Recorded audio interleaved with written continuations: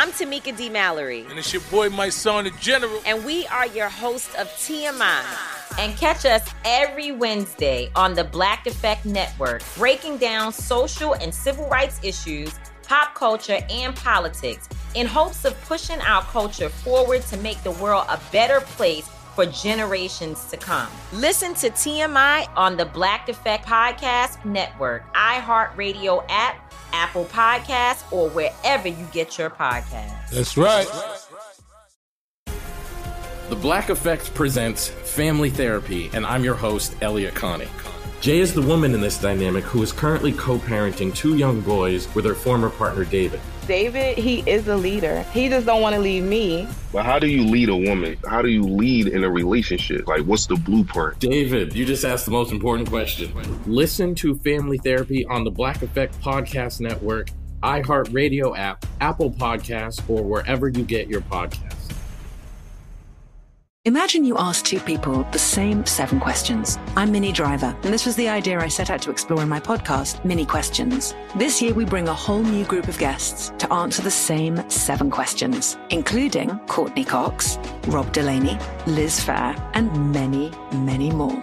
Join me on Season 3 of Minnie Questions on the iHeartRadio app, Apple Podcasts, or wherever you get your favorite podcasts. 7 questions, limitless answers. Welcome to Stuff to Blow Your Mind, a production of iHeartRadio.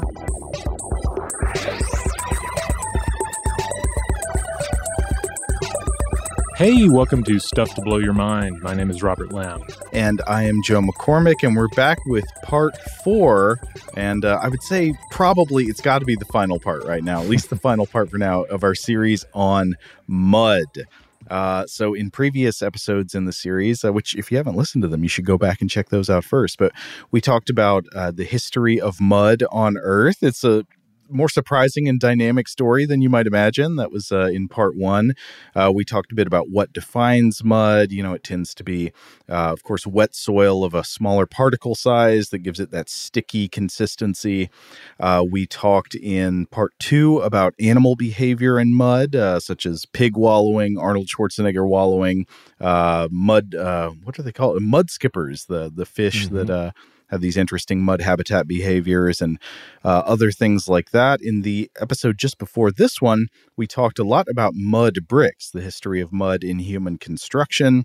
And today we're back to sort of round things out with a grab bag of different little topics that didn't make it anywhere else. That's right. And yeah, I think this will be the capstone for this series. But mud does open up the possibility for some standalone episodes later on. I think it ends up touching on so many different aspects of the world and our habitats and also human creation. So who knows? There may be more mud in the future, but this is going to be this is the bedrock mud. This is the initial foundation of mud bricks on which we might build future episodes. That's right. So to kick things off today, I wanted to start by thinking about a principle that maybe should be used in the natural sciences. We'll see. And it's basically the heavy metal principle of nature, which states that for every phenomenon in nature, there's a good chance there is a heavy metal version of that phenomenon. If you start with the kind of like a easy listening or jazz or country of your classic mud puddle, the heavy metal version, I think, is the mud pot. So you think of a normal mud puddle. They're usually a depression in the ground where surface water collects after rain, soaks through the soil, especially if the soil particles are small, creates an area of plastic or even fully liquid mud. And if water stops flowing into the puddle from above, it can dry up. But now imagine a mud puddle with a thick liquid consistency, sort of like paint, but boiling, bubbling like a big pot of stew, forming opaque bubbles of gas that the gas is clearly trapped in those clay particles rising up from below. And you can see them form into spheres on the surface sometimes, and they'll stay there for a moment before they finally burst. And depending on the consistency of the mud, might splatter all over the place when they do burst, maybe even throwing clumps of mud up into the air such that it piles around this puddle of mud, forming mounds or or even a cone that the mud puddle rises from, or a weird kind of collar of mud splatter all around. This is a mud pot, and it's also, it could develop into one example of a term. There's a term called mud volcano that actually seems to be used to refer to multiple very different things. But one thing that gets called a mud volcano is the kind of mound that can build up from the life cycle of a mud pot. Quick Weird House Cinema trivia here for you, Joe. Can you name 2 movies that we've covered that feature boiling mud or the appearance of boiling mud, no matter how they actually created it via actual footage or some other kind of technique? Oh, wow. You are really stumping me. I seem to recall there's some boiling mud in Legend. Isn't that where Meg Mucklebones lives? But I don't think we actually watched Legend for Weird House, did we? No, not as of this recording. Oh, wait a minute. Did we do Labyrinth? No, we didn't do Labyrinth, but Labyrinth has boiling mud, doesn't it? Yeah, or something that looks like it. No, yeah. The 2 movies that I believe we've watched that have boiling mud or the effect of boiling mud, Planet of the Vampires and 1978's Beauty and the Beast. You're exactly right. Both of those just escaped my memory, but yeah, two masterpieces in their own right. Came into my head as you were describing it because it is a very otherworldly feeling thing. Though even though it is very much of this world, it kind of lends itself to alien environments or environments like in Beauty and the Beast, which are supposed to be kind of like on the edge of the civilized world, sort of bordering on the supernatural. Yeah. In the Beauty and the Beast, there's like boiling mud or at least bubbling mud even within the grounds of the castle, I think, isn't there? I think so. Mm-hmm. Yeah, there's like a courtyard that has mud pots within it. And that seems, at the edge of fantasy. But to look at a mud pot and understand what's going on here, I think we should start with the concept of a hot spring. So hot springs form when water heated by geothermal energy deep underground rises to the surface and forms a pool, or when water that collects at the surface due to regular runoff and surface features is heated by steam or heat from below. And this surface water can be anywhere between pleasantly warm bathtub temperature and lethal boiling. So you do not ever want to jump into a hot spring unless it's one that is like very well known in advance to be a consistent, safe temperature.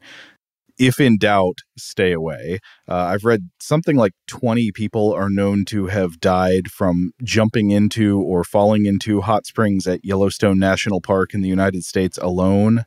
Yeah, I remember reading about some of this when we were doing some episodes on springs and holy waters associated with springs. Yeah, and sometimes it can be deceiving. Like there are tragic cases of people just trying to get close to see what the temperature is like and then falling in and dying. There was a case like this I was reading about from the year 2016 where, so I was reading an article about it from the local news station KULR 8 in Billings. I guess that'd be Billings, Montana, near Yellowstone. And so the headline was, "Man Killed in Yellowstone Hot Spring Allegedly Trying to, quote, hot pot." I guess hot potting is jumping into a hot spring to hang out in it. But to read from the article, it says, the man who died in a Yellowstone hot spring last summer was apparently looking for a place to hot pot in the park. Yellowstone officials recently released the final report on the incident. Following a Freedom of Information Act request, the victim's sister recorded the incident on her cell phone. The accident happened in Norris Geyser Basin on the afternoon of June 7th. Deputy Chief Ranger Laurent Verres says it is a very dangerous area with boiling acidic waters. So the article tells the story of how the man and his sister went off the approved path and they were checking out a different hot springs or maybe more mud pot type areas to see what the temperature was. And unfortunately, the man, while trying to get close to check the temperature, slipped and fell in.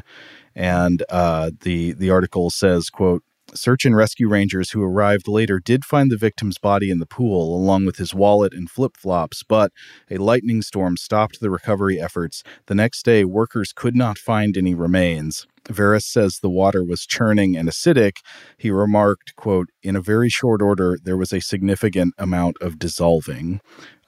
So the apparently boiling and acidic conditions in the water essentially disintegrated the victim's remains. Oh, wow. So it is no joke. Do not mess around with like, oh, maybe I'll go check out this hot spring and see if I should get in. Yeah, listen to your park rangers, obey signage. But so that's hot springs, water that pools on the surface that is either connected to a hydrothermal system that heats it or is heated by heat coming off of a hydrothermal system below in the ground. So also in this family of surface outlets for geothermal energy are fumaroles, which are holes in the earth where steam rising from geothermally heated water escapes. A mud pot is, in a way, still a type of mud puddle. Mud pots are pools where water collects and mixes with clay particles, forming a thick liquid mud, usually gray or cream colored, sometimes black, but there are other colors possible too. This mud puddle is heated by geothermal activity from below, or at least is permeated by gas that's released from below. And mud pots often release hydrogen sulfide gas, which smells like rotten eggs. And while people who see these things often describe them as marvelous, one of the most amazing things they've seen in nature, if not exactly beautiful, an element of the mud pot encounter, described at least as often, is the dank, putrid smell, which is in the air before you can even see the thing. Maybe you hear it, but you smell it. Now, an interesting thing is, I wonder if this reflects a development in the understanding of mud pots, but I've read different accounts of the most common ways that mud pots are formed. So I want to start with an older account from a reputable source, but an older one. And this is from a textbook from the 1920s by the American geologist Lewis V. Pearson, that essentially describes a mud pot as like a hot spring, but with limited water supply. And Pearson says it goes like this. If there is basically a net positive flow of water into a hot spring, meaning that more water is flowing into the hot spring, either from below or from above, or the combination of both, then the rate of evaporation of that water, this will lead to overflow from the spring. And, the water will overflow the basin of the pool and drain away. And in fact, if you look up pictures of hot springs, you can often see rocks nearby stained where the runoff from the spring is going. It'll maybe carry colorful extremophile microbes with it, so you'll see almost kind of like a little red river running off the side of it. And so in these cases, if the flow of water into the pool is positive, the water stays relatively clear, relatively limpid in Pearson's words, often a deep blue or green color, though it can appear different colors like red or yellow, again due to extremophiles present. Now, of course, presumably if the net flow of water into the pool is strongly negative, the pool will just dry up. But, Pearson says, if the rate of evaporation is roughly equal to the rate of inflow of water into the pool, the hot spring neither dries up nor overflows. Then the acidic water sitting in the pool dissolves the surrounding rock into clay, which then mixes with the water and forms mud, and you are left with a pool of hot, bubbling mud, which is sometimes described as boiling because of the way that it bubbles. It certainly can look like it is boiling, but technically I've read that these mud pots have variable temperature. They are sometimes less hot than the boiling point of water, which of course at 1 atmosphere of pressure is 100 degrees C or 212 Fahrenheit.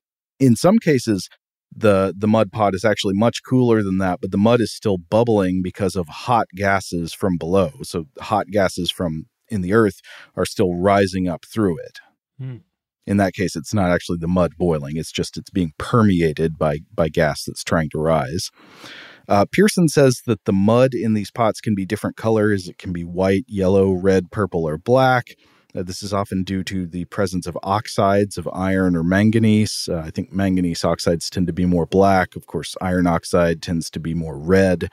And for this reason of all these different colors, these mud pots are sometimes called paint pots. They can look like a bubbling pool of paint of different colors mixed together.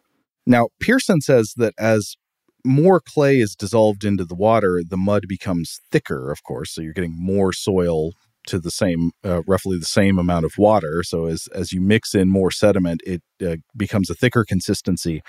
And this makes the ebullition, meaning the bubbling, less regular. So imagine the way that like a soup in a pot on the stove, as it becomes thicker, the bubbling becomes less regular and more kind of random and chaotic and violent. Rob, do you know what I'm talking about from cooking experiences? Yes. Yeah. It can kind of even like shake the pot a little bit, right? Yeah. So this is my experience in the kitchen. Like, you boil something with basically a watery consistency or broth-like consistency. The bubbles will be pretty even. There'll be a steady rate, they'll pop evenly as long as the heat is consistently applied. But if you were talking about like a very thick stew, you can sometimes get much less predictable and more explosive bubbles. So it might not bubble at all for a bit, and then suddenly a huge bubble pops and it splatters all over the stovetop. Yeah. I was cooking one of these just last night. Well, apparently a similar thing happens as the mud in a mud pot thickens. With thick mud, steam builds up higher pressure before rising to the top and popping, which means it can happen, in Pearson's words, quote, spasmodically and with some violence, the mud being thrown into the air and about the vent, where it collects in considerable masses. And this is one version of the concept of the mud volcano, because the mud pot that bubbles this way and kind of builds up mud around it can form a cone that looks like a volcano mountain. It looks like a cone volcano, or can kind of form a caldera around itself made out of ejected mud. Now, often this mud erodes very easily, so this building process can be kind of cyclical. But it can build up a little sort of mini volcano made out of mud and just kind of keep popping and spewing onto itself. Pearson says that this usually marks the end of the period of activity for a hot spring. Sort of as the activity of a hot spring is dying away, it's more likely to go through a mud pot and a volcano period. Now, I mentioned I came across some different accounts of what is exactly going on in a mud pot. That was the older account. A lot of the more recent sources I was looking at described the source of the water going into the mud pot as placing more emphasis on that being surface water. So, for example, the National Park Service has some materials about what's going on with the mud pots at Yellowstone. And these sources claim that it essentially acts more like a double boiler. So if you, again, with kitchen analogies, I guess that's where we have a lot of our experience with boiling liquids. A double boiler, if you never used this, Rob, it's like you put like a glass bowl on top of a pot that has a little bit of water boiling in it. And then the steam from the boiling water rises and it gently heats the bowl from below, as opposed to just, putting whatever you have in the bowl in the pot directly and having hot metal applied to it. I don't think I've ever done this myself. Interesting. Sometimes it's used usually when you need to heat something very gently, like if you're trying to heat something that could easily overheat and would be ruined by doing so. Like if you are making, it's used sometimes in baking when you need to melt chocolate to a particular temperature to get the end consistency you want. Or if you're making like a hollandaise sauce, because, you heat a hollandaise sauce too much and you end up with scrambled eggs. Okay. All right. But so anyway, it's just like letting the steam from below do the heating of the food, as opposed to applying direct heat from the heating element through the metal to the food. And the source from the National Park Service claims that in the case of these mud pots, what's usually happening is that water from the surface collects in a basin or a depression that is not actually connected to the water flow from below, from the hydrothermal systems in the ground. Instead, the bottom of the basin or the depression is usually considered impermeable because of lining with fine particles of clay. So that's sort of your bowl, the bottom of the double boiler. And the hydrothermal system below releases steam and usually some hydrogen sulfide gas, which rises through the bottom layers of clay and causes the mud puddle to both heat up and bubble as the gas rises to the top. And then you have, again, extremophile organisms, microorganisms in these pools that can use the hydrogen sulfide gas to make energy, and in the process they create sulfuric acid, which turns the mud pool extremely acidic, and then it helps dissolve more rock in the surrounding basin and turns that into clay. And so the mud just you get continuous supply of new clay particles from that dissolution, and it gets thicker and thicker. And this source also says that mud pots can be affected by the seasons. So like rain and melting snow can make the mud in the pots cooler and thinner, and then hot, dry weather in the summer can cause them to thicken or even dry up completely. which means that these are ultimately somewhat transient and dynamic features, like a mud pot or a mud volcano of this variety might only be active for a few months. It can also be active much, much longer, but it might just be a very brief, shortly lived thing before maybe it just transforms into a kind of fixed fumarole where steam is coming out of a hole in the ground. Shout out to Astepro for sponsoring this episode and providing us with free samples. Rob, as the local host with allergies here, they sent you some of their nasal spray to treat your allergies. What was your experience like? Yeah, that's right. I always wrestle with the pollen a bit when it rolls in during the spring, so they sent me the little nasal spray. I tried out the product, and yeah, it sure did help me get on top of my symptoms for the day. And it's so fast-acting, it was already kicking in before I left the house. Astepro is a first-of-its-kind nasal allergy spray. It's the fastest 24-hour over-the-counter allergy spray. It starts working in 30 minutes, while other allergy sprays take hours. Astepro is the first and only 24-hour steroid-free allergy spray. Astepro delivers full prescription-strength indoor and outdoor allergy relief from nasal congestion, runny and itchy nose, and sneezing. Get fast-acting nasal allergy symptom relief with Astepro. Go to asteproallergy.com for a discount so you can get Astepro and go today. ASTEPRO allergy.com. Astepro and go.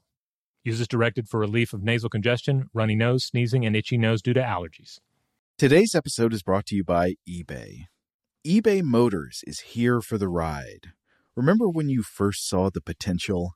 And then, through some elbow grease, fresh installs, and a whole lot of love, you transformed 100,000 miles and a body full of rust into a drive that's all your own.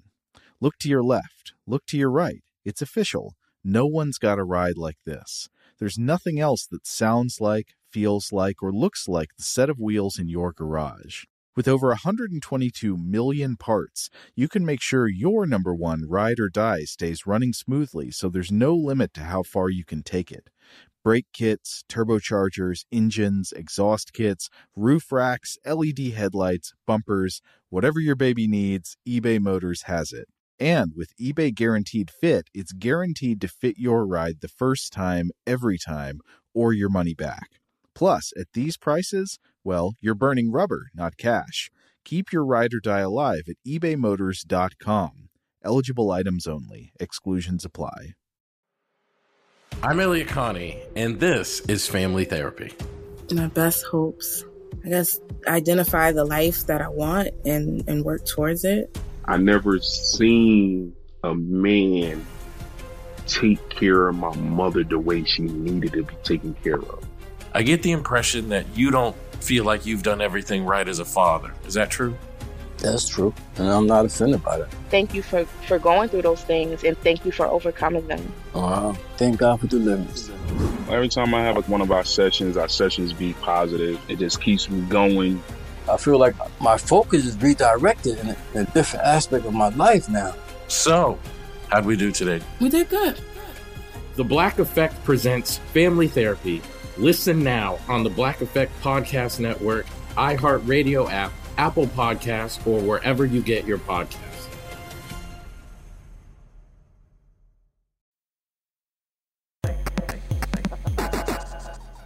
Now, there is another use of the term mud volcano that can refer to a different geological process that can, in some cases, be extremely explosive and large in scale and violent. I was reading about this in an article from December 2020 by a UT Austin geologist named Michael R. Hudick that is describing, it cites a particular example of a mud volcano that occurred in Indonesia in 2006 in the Sidoarjo Regency that is known sometimes as the Lumpur Sidoarjo. Lumpur is the word for mud. And there was this massive sudden eruption. There was like steam releasing from a vent in the ground and rumbling. And then it started just exploding with these huge amounts of mud that ended up completely engulfing villages in the surrounding area. It was like many acres, and people had to be evacuated in order to get out of harm's way. These villages were completely swallowed up in mud. There were like these farming villages in the area. And so this is not like a little mound of mud ejected by a puddle. This was like a landscape-destroying, violent ejection of mud. And it seems like in many of these cases where there is this large explosive kind of mud eruption, one thing that might be going on is the interaction with hydrocarbon gases. So, for example, methane, and of course, methane being very flammable can make these eruptions actually flaming eruptions, where like when the hot methane comes into the atmosphere, it can ignite. The cause of this particular mud volcano eruption in 2006 is apparently controversial. It seems like a lot of people have attributed it to drilling of a natural gas well in the area by an oil and gas company. Of course, the oil and gas company claims, no, it wasn't us. It was a naturally occurring event. But it did seem to be significant hydrocarbon gas involved in this kind of eruption. This kind of thing is scary because it's hard to imagine. I mean, I guess we are familiar with the concept of like an igneous volcanic eruption, where it's like a rock volcano erupting and it's releasing all of this gas and rock and molten rock and pyroclastic flow and all these things. And so I guess we are already familiar with the concept of large destructive volcanoes, but the idea that it could just like flood a landscape with mud is another stranger and differently frightening version of that kind of image. Yeah, I mean, it's one thing to have vast quantities of mud where mud will be, seasonally or otherwise. It's another thing for mud to just suddenly appear where it's not expected. And this seems to be like one of the more exaggerated cases of it, where it's just vast quantities of mud just emerging and taking over people's homes and so forth. Yeah. Now, on the subject of mud volcanoes, I have also been reading a little bit about this idea of mud volcanoes on Mars. I don't know if you came across any of this.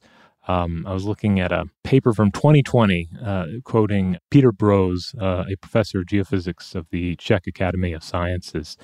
And basically, he proposed that mud from mud volcanoes may have flowed in Mars past, and therefore some of the things we see in visuals from Mars that looks like it could be the result of lava flows could perhaps be the result of mud flows in the past. So he and his team conducted experiments to see how this would work and found that while the mud eventually would freeze under those chilly Martian conditions, there would be a little time for it to flow, freezing and crusting over at the surface initially, enabling it to move a bit before the freeze firmly took hold. Because I guess that, is one of the things about thinking about mud elsewhere in the universe. Mm-hmm. We have plenty of sci-fi visions of muddy planets, but for mud to be there, you need some sort of moisture to be there as well. Yeah. But we do, I think, love the idea of mud planets. Take especially any kind of like exotic terrestrial environment, and somebody somewhere has turned a whole planet into that. So you have jungle planets, you have desert planets like Arrakis. If you look at Star Wars, you have planets like Dagobah, just a swamp world. Not only does it have a lot of mud, like the mud and the muck will just swallow up whole spaceships. That's true, though. It's interesting. They never say in the Star Wars movies that the entire planet Dagobah is a swamp, but you just assume that's the case. Yeah, I think I've seen some maps, and these are, artistic interpretations that kind of run with that. And it's like, oh yeah, whole planet, just swamps. And that raises a lot of questions, like how would that work? How would the entire planet be a swamp? Does that mean it doesn't have oceans? It just has swamp? I don't know. I should look into this and see. I'm sure some people have written some papers about this sort of thing. Yeah, I wonder if, could you have a swamp if you didn't have other types of regions to support the geological and atmospheric conditions that would create a swamp? Yeah. Now, I'll come back to Star Wars in just a second, but I want to hit another couple of sort of cosmic mud examples. One concerns SMAP, S-M-A-P, which is also a Japanese boy band, apparently. This became obvious when I was researching this. But in this case, it stands for Soil Moisture Active Passive. That's NASA's environmental monitoring satellite, launched in 2015 and still active as of this recording. I think it's supposed to be active through at least the end of 2023. But it can measure land surface soil moisture up to a certain depth. So it's an eye in the sky, essentially, on mud. And the data that it collects is useful because it spills over into better understandings of the carbon cycle, weather and climate models, drought monitoring, and so much more. But of course, that's concerning Earth. We know there's mud on Earth. This was another idea I ran across, was the idea that you, at one point anyway, had just cosmic mud balls flying around through space. Okay, so if you imagine a comet as a formation of ice and dust that's flying around in space, of course, all the ice is frozen. Like, what if a comet was wet? Yeah, so I actually found some discussion of this in a 2017 article for New Scientist by Sam Wong. And it doesn't concern comets, but it concerns asteroids, particularly early asteroids or carbonaceous asteroids that may have delivered water and organic molecules to Earth. And apparently it can be helpful to model them as just big old mud balls. So the idea here is that ice, dust, and chondrules come together, and the pressure has not yet compacted it all into rock right away. It will in time, but at this point, early on, it hasn't all been compacted into rock. And the ice will end up melting due to decaying radioactive atoms in the dust and gas, resulting in a quote-unquote sludgy mud. Wow. And this would eventually become rock again, but for a time, they would be muddy asteroids, according to the modeling by Philip Bland at Curtin University in Perth, Australia, and his collaborator, Brian Travis, at the Planetary Science Institute in Tucson, Arizona. That is interesting. Okay, so they've got a pretty strong internal heat source because they've got all these young radioactive atoms in them that are still decaying at a pretty rapid rate. So they're keeping the ice content like melted and moist, and then of course they've got all like the dust and rock soil content in them, and yeah, wow, just like big balls of mud flying through space. Yeah. So I before I ran across this, I didn't even think this was possible. You think of mud as being something you're going to encounter, particularly on an Earth-like world. Now, coming back to Earth-like worlds and mud, another Star Wars planet of note, especially if you've seen the movie Solo, which came out several years back. There's a planet called Mimban, and in that movie we see Imperial mud troopers, or swamp troopers, as they're sometimes called, engaged in some sort of drawn-out battle on this world. And Joe, in case you haven't seen this, I included an image here of what mud troopers look like as compared to just normal Imperial stormtroopers. Looks like a dirty job. Looks like this may be like the last thing that like all the other troopers try to sign up for a different detail. And, the last picks for all the other ones, like, nope, you cannot go to Hoth and be a snow trooper. You got to be a mud trooper. Yeah. And I think that's the way it's presented in the movie too. Like Han Solo, a young Han Solo is a mud trooper on this awful world. And of course, they're also drawing in a lot of comparisons to, trench warfare and wars past and so forth, which we'll get back to in a bit. But one of the interesting things, and of course, this is kind of across the board when you look at sci-fi. Sci-fi often is looking backwards and taking things from the past and putting this futuristic spin on them, because I don't recall, and I could be wrong, it's been a while since I've seen Solo, but I don't think the Imperial mud troopers leveraged any kind of sci-fi technology to deal with the mud. It seems like they would have leaned heavily on repulsor technology to kind of float above it, or to use some sort of technology to either rapidly dry out muddy conditions or to like flash freeze them so that you wouldn't have to get slogged down in them. It seems like that would be something to try if the Imperial budget allowed for it. I guess they spent that all on big walking machines that are going to, I guess in theory, not get bogged down in the mud. Off the top of my head, I don't think I can even think of another sci-fi vision where there's any kind of like sci-fi treatment of mud like this. I could be wrong because there's a lot of military sci-fi out there. So someone might have looked at it. I do remember a gadget in John Steakley's Armor that is like a people in power armor versus insect aliens on a desert world that involves sand clotters and a machine that would turn the sand of the desert into solid walls of fortification. So I imagine you'd want something like that, something that through sci-fi shenanigans can instantly dry out an area or make it solid, as opposed to shifting sand, or in this case, like mud that's going to cling to you and like suck you down into the muck. I don't know if sand is the best choice for that. Wouldn't it be better to use a cohesive soil with smaller particles like clay or silt? Yeah. So I don't know. Any of you out there who certainly are more read in military sci-fi than me, there might be an example of this. So write in and let us know. Now, of course, you keep saying military sci-fi in particular, and it makes sense why you would do that because of the significance of mud in combat and warfare in human history. That's right. Yeah. Mud, I was thinking about this a lot. Like, mud is not only an environmental condition that occurs naturally in the world, but it's often this condition that is at an interaction point between the natural world and human activity.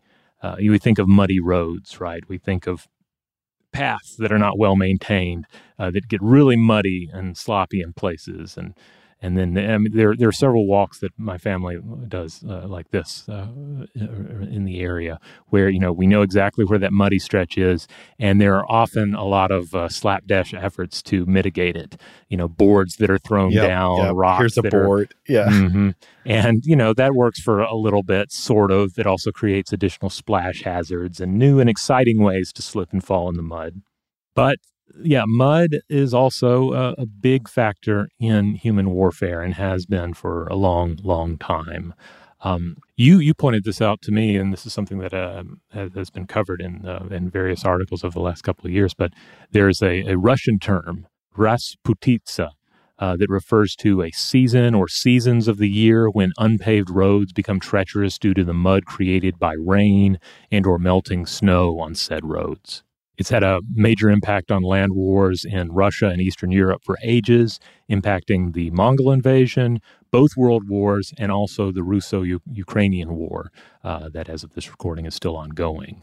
It's been observed that among Russia's mistakes during the 2022 invasion of Ukraine, they underestimated the muddy road season that was just kicking off at that time. Right. So this is sort of one of the factors affecting the seasonal planning of offensives in conflict in Eastern Europe. Yes. Yeah. And on the other hand, another major area for mud and war is the First World War. And you can instantly picture this probably if you've seen images, footage, and fictional recreations of those trench warfare environments. What do you think of? You think of like blasted landscape, you think of mud, you think of these just awful conditions where like the natural world is just worn away and all that remains is mud and fortifications and explosions and death and pain. Yeah, like in heavily shelled or trodden over areas where it seems like a lot of the plant life has been killed and stripped away, and now like the roots it's not really holding the soil together the way it was, and now it's just mud. Yeah. And if you've ever taken a poetry class, you may have run across the fact that, there's a lot of great but depressing poetry and writings in general that came out of this time period, people describing these conditions, describing the horrors of war, the horrors of chemical warfare, and so forth. One of the best literary treatments of war and mud, however, just has to be that of American-British war nurse turned novelist and poet Mary Borden. In 1917, she wrote a poem called The Song of the Mud. You can find this in full on poetryfoundation.org, but it's really, really good. Joe, were you familiar with this poem? I don't think so. Yeah, this one is a new one for me. This is not one that I remember covering in poetry classes, but she writes of, quote, the frothing, squirting, spurting liquid mud that gurgles along the roadbeds, unquote, as well as, quote, the thick elastic mud that is kneaded and pounded and squeezed under the hoofs of the horses. Though she also juxtaposes this with more natural-seeming aspects of mud, even like mud as something that can be beautiful from afar. I'm going to read the final stanza from the poem, but again, I encourage everyone to go out and read it in full. Quote, this is the song of the mud, the beautiful, glistening, golden mud that covers the hills like satin, the mysterious, gleaming, silvery mud that is spread like enamel over the valleys, mud, the disguise of the war zone, mud, the mantle of battles, mud, the smooth, fluid grave of our soldiers. This is the song of the mud.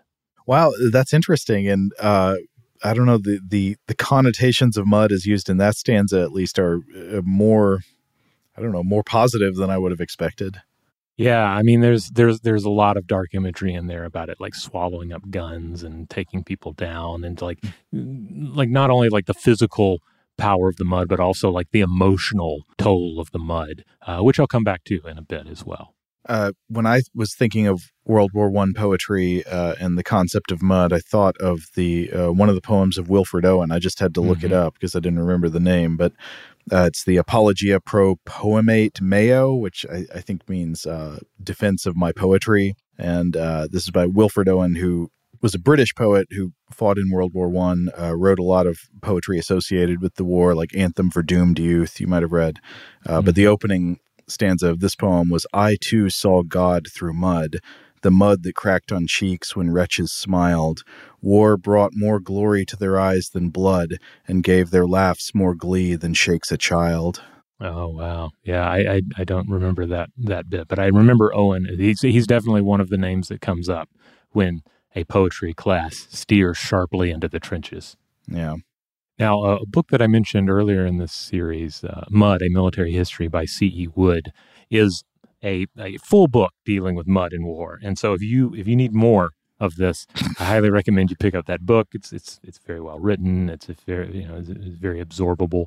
But in it, Wood stresses that while more permanent domains of mud are certainly important in warfare, you need to know where the swamps, marshes, and bogs are, and how to either circumnavigate them or utilize them, force the enemy to move through them, that sort of thing. But the main area of interest in the book is transitional mud. That is the kind that arrives and departs without significant warning. Okay. So this previously traversable landscape suddenly has mud in it that is going to interfere with your progress. Yeah, and this becomes key because, this is not something you can necessarily plan for, or planning can fall short of taking it into account, and it's a variety of mud that has played a crucial role in the history of armed conflict. One of Wood's main focuses in this is how mud hinders forward advancement in warfare, so impacting combatants, animals, and machines of war. And of course, not just war machines and soldiers and tanks and horses with knights on them and that sort of thing, but of course, everything that supports a war effort, that supports an army in its advancement. You know, the vehicles that are carrying food, any kind of medical support that is in tow, all of that sort of thing as well. So generals have to contend with the impact of permanent mud, seasonal mud, random transitional mud, in addition to all of the other threats and challenges of battle, all the other environmental concerns that will come into play. Mm-hmm.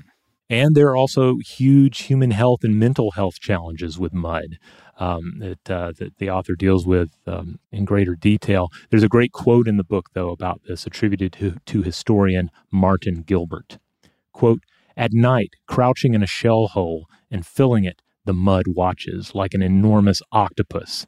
The victim arrives. It throws its poisonous slobber out at him, blinds him, closes round him, buries him. For men die of mud as they die of bullets, but more horribly.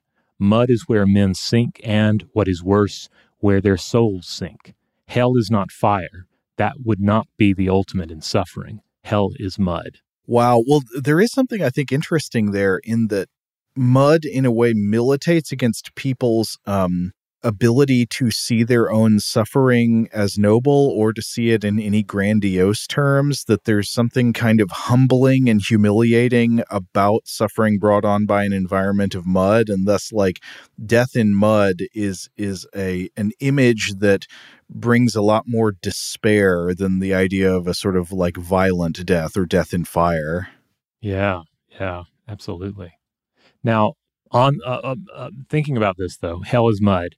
That, of course, made me think of Dante's Inferno. And I was like, I remember there being some mud in Dante's Inferno somewhere. You have varied all the different circles and volgas and in Inferno. They have different characteristics, different flavors.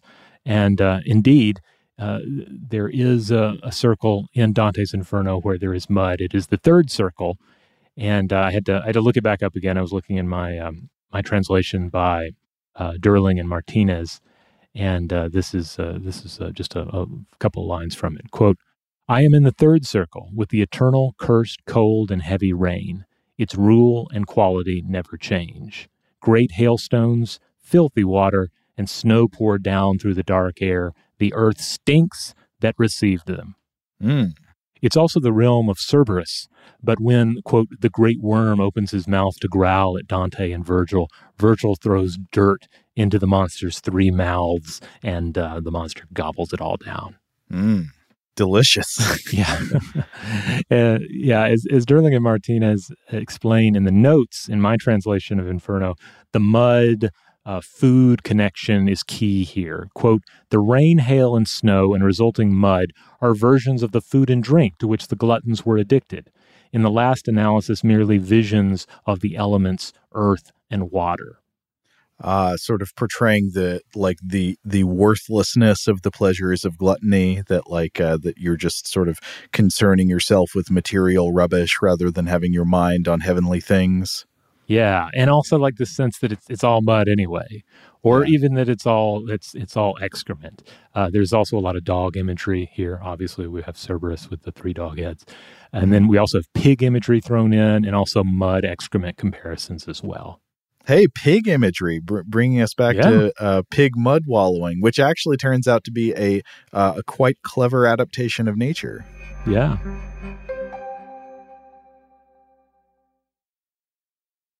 Today's episode is brought to you by eBay. eBay Motors is here for the ride. Remember when you first saw the potential? And then, through some elbow grease, fresh installs, and a whole lot of love, you transformed 100,000 miles and a body full of rust into a drive that's all your own. Look to your left. Look to your right. It's official. No one's got a ride like this. There's nothing else that sounds like, feels like, or looks like the set of wheels in your garage. With over 122 million parts, you can make sure your number one ride or die stays running smoothly, so there's no limit to how far you can take it. Brake kits, turbochargers, engines, exhaust kits, roof racks, LED headlights, bumpers, whatever your baby needs, eBay Motors has it. And with eBay Guaranteed Fit, it's guaranteed to fit your ride the first time, every time, or your money back. Plus, at these prices, well, you're burning rubber, not cash. Keep your ride or die alive at ebaymotors.com. Eligible items only. Exclusions apply. I'm Tamika D. Mallory. And it's your boy, my son, the General. And we are your host of TMI. New year, new name, new energy, but same old us. And catch us every Wednesday on the Black Effect Network, breaking down social and civil rights issues, pop culture, and politics in hopes of pushing our culture forward to make the world a better place for generations to come. But that's not all. We will also have special guests to add their thoughts on the topics, as well as break down different political issues with local activists in their community. If you like to be informed and to expand your thoughts, listen to TMI on the Black Effect Podcast Network, iHeartRadio app, Apple Podcasts, or wherever you get your podcasts. That's right. I'm Elliot Connie, and this is Family Therapy. My best hopes, I guess, identify the life that I want and work towards it. I never seen a man take care of my mother the way she needed to be taken care of. I get the impression that you don't feel like you've done everything right as a father. Is that true? That's true, and I'm not offended by that. Thank you for going through those things, and thank you for overcoming them. Wow. Thank God for deliverance. Every time I have one of our sessions be positive. It just keeps me going. I feel like my focus is redirected in a different aspect of my life now. So, how'd we do today? We did good. The Black Effect presents Family Therapy. Listen now on the Black Effect Podcast Network, iHeartRadio app, Apple Podcasts, or wherever you get your podcasts.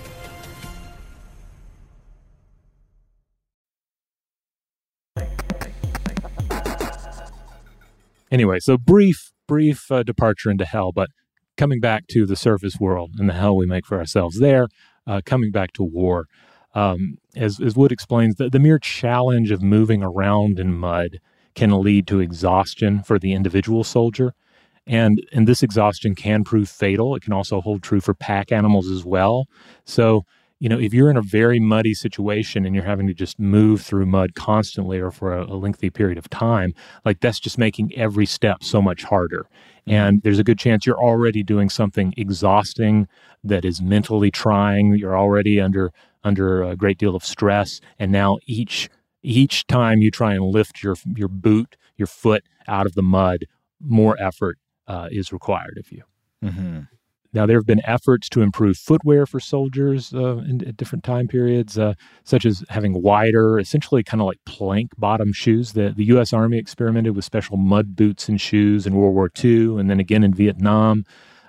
Would include several prototype photos here. Joe, I included a screen cap here for you to look at these. They're not much to look at, but you can see they're like basically different designs of wide, flat surfaces that would be strapped or somehow attached to the bottom of boots. Some of them look like huge wooden hooves. Yeah, they do. And I'm not certain because it's just the subtitle here is very brief, but I guess it's possible that some of these could be for horses. I don't know, like maybe the round one that's kind of hoof-shaped is for a horse. I don't know. Huh. Because certainly, horses would be of concern, and, well, not all of these military engagements, but some of them. Tracked vehicles, like tanks and half-tracks, can perform better in some muddy situations, but a tracked vehicle certainly can get stuck in the mud. As Wood points out, they can also slide out of control through the mud and down muddy hillsides as well. Tracks can spread weight out more evenly than tires. So that's one of the appeals of having like tracks or half-track designs in these vehicles. But yeah, they're still not perfect. And then if you throw trenches into the mix, as it was encountered in the First World War especially, that one of these big tanks can get stuck in the trench, and therefore you need like other vehicles to lay down temporary bridges so that the tanks can make it across those trenches. Mm.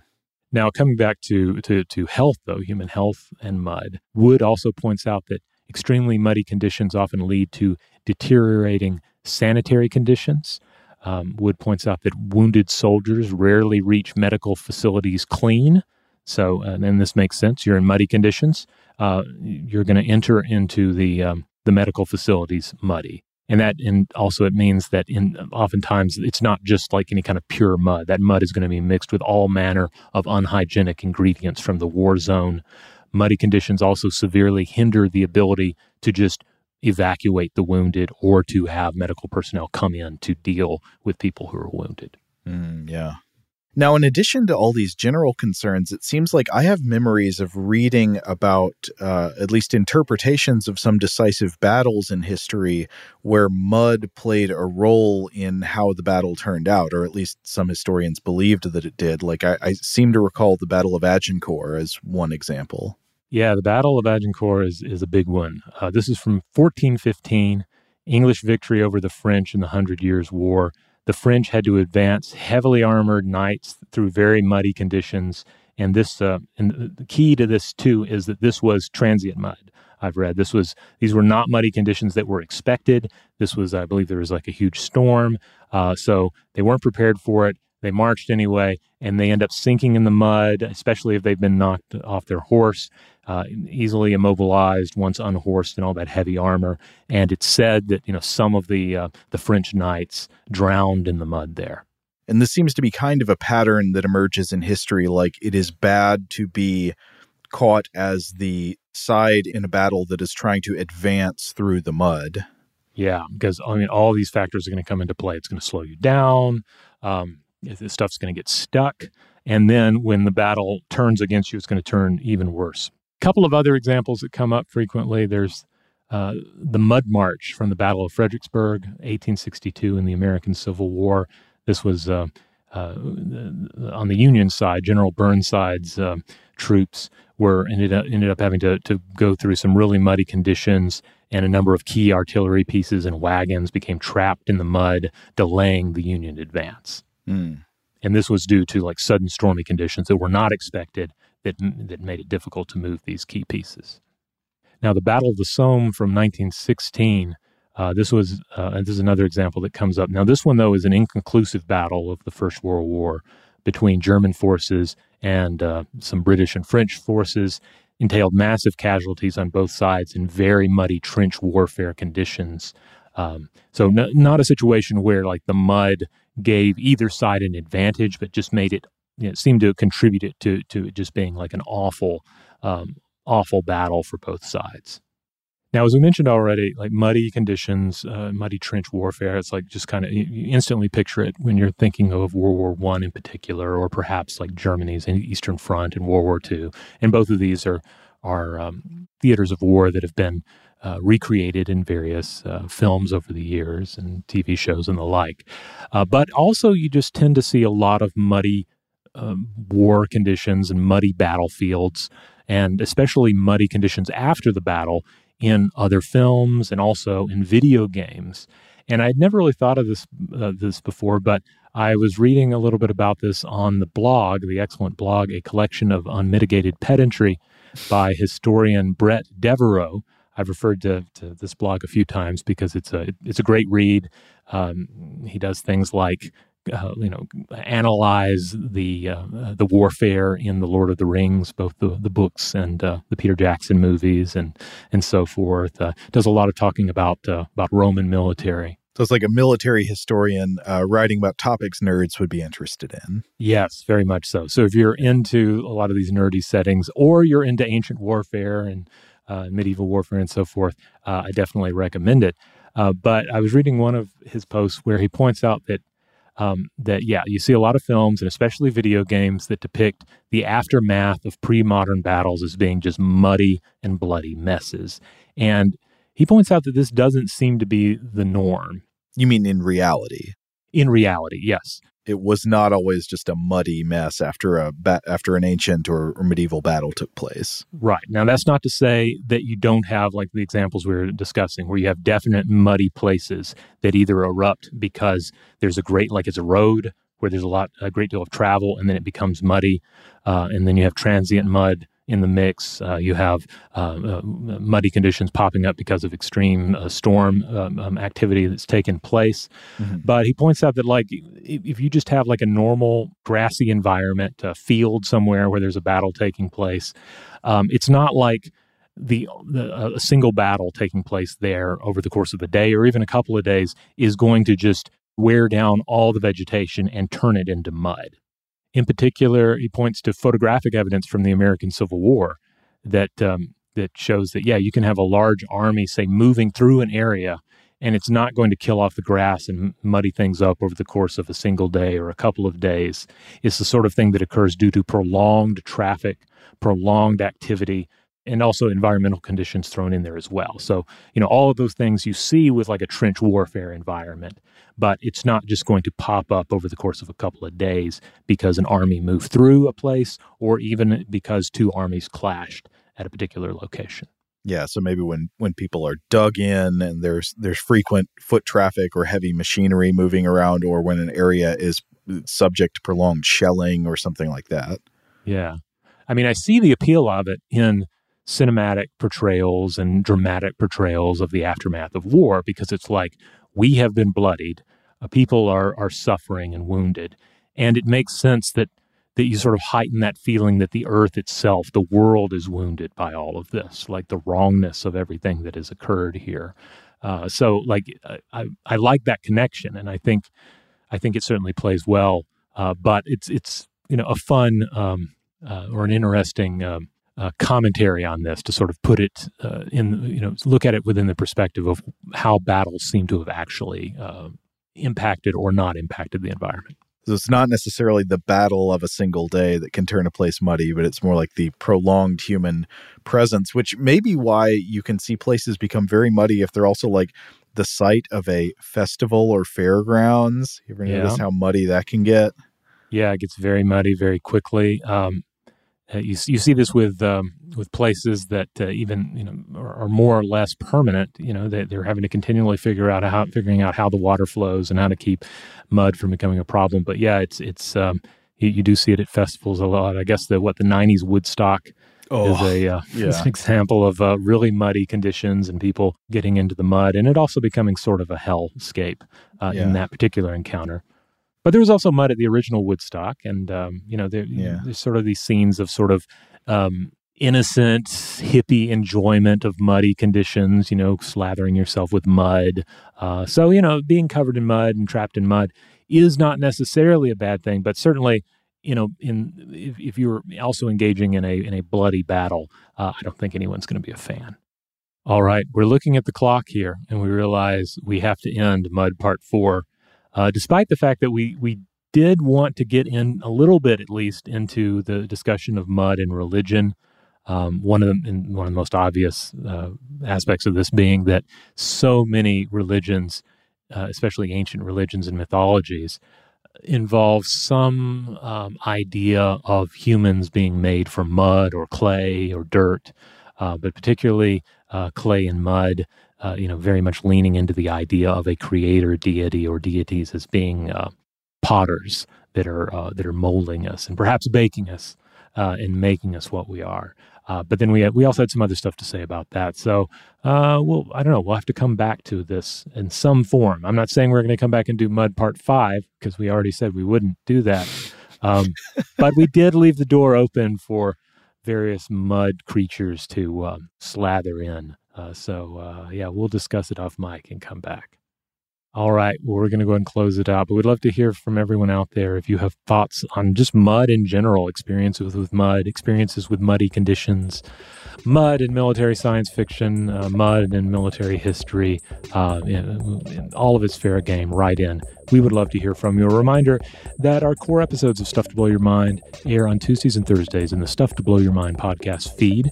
We have listener mail episodes on Monday, short form Artifact or Monster Fact on Wednesday, and on Fridays we set aside most serious concerns to just talk about a weird film on Weird House Cinema. Huge thanks to our excellent audio producer, JJ Posway. If you would like to get in touch with us with feedback on this episode or any other, to suggest a topic for the future, or just to say hello, you can email us at contact@stufftoblowyourmind.com.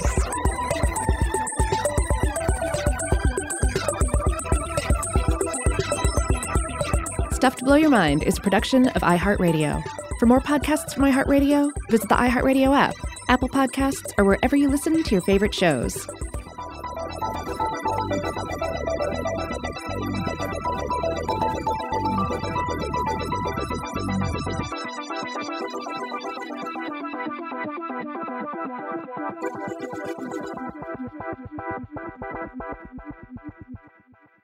Today's episode is brought to you by Visible. The future of wireless is here, and it's transparent. Switch to Visible, the wireless company that makes wireless visible. Get a one-line plan with unlimited 5G data powered by Verizon, just $25 a month, every month, taxes and fees included.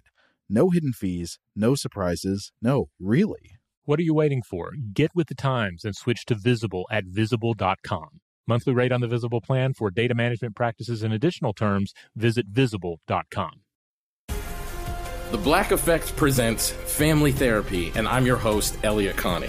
Jay is the woman in this dynamic who is currently co-parenting 2 young boys with her former partner, David. David, he is a leader. He just don't want to leave me. But how do you lead a woman? How do you lead in a relationship? Like, what's the blueprint? David, you just asked the most important question. Listen to Family Therapy on the Black Effect Podcast Network, iHeartRadio app, Apple Podcasts, or wherever you get your podcasts. I'm Tamika D. Mallory. And it's your boy, my son, the General. And we are your hosts of TMI.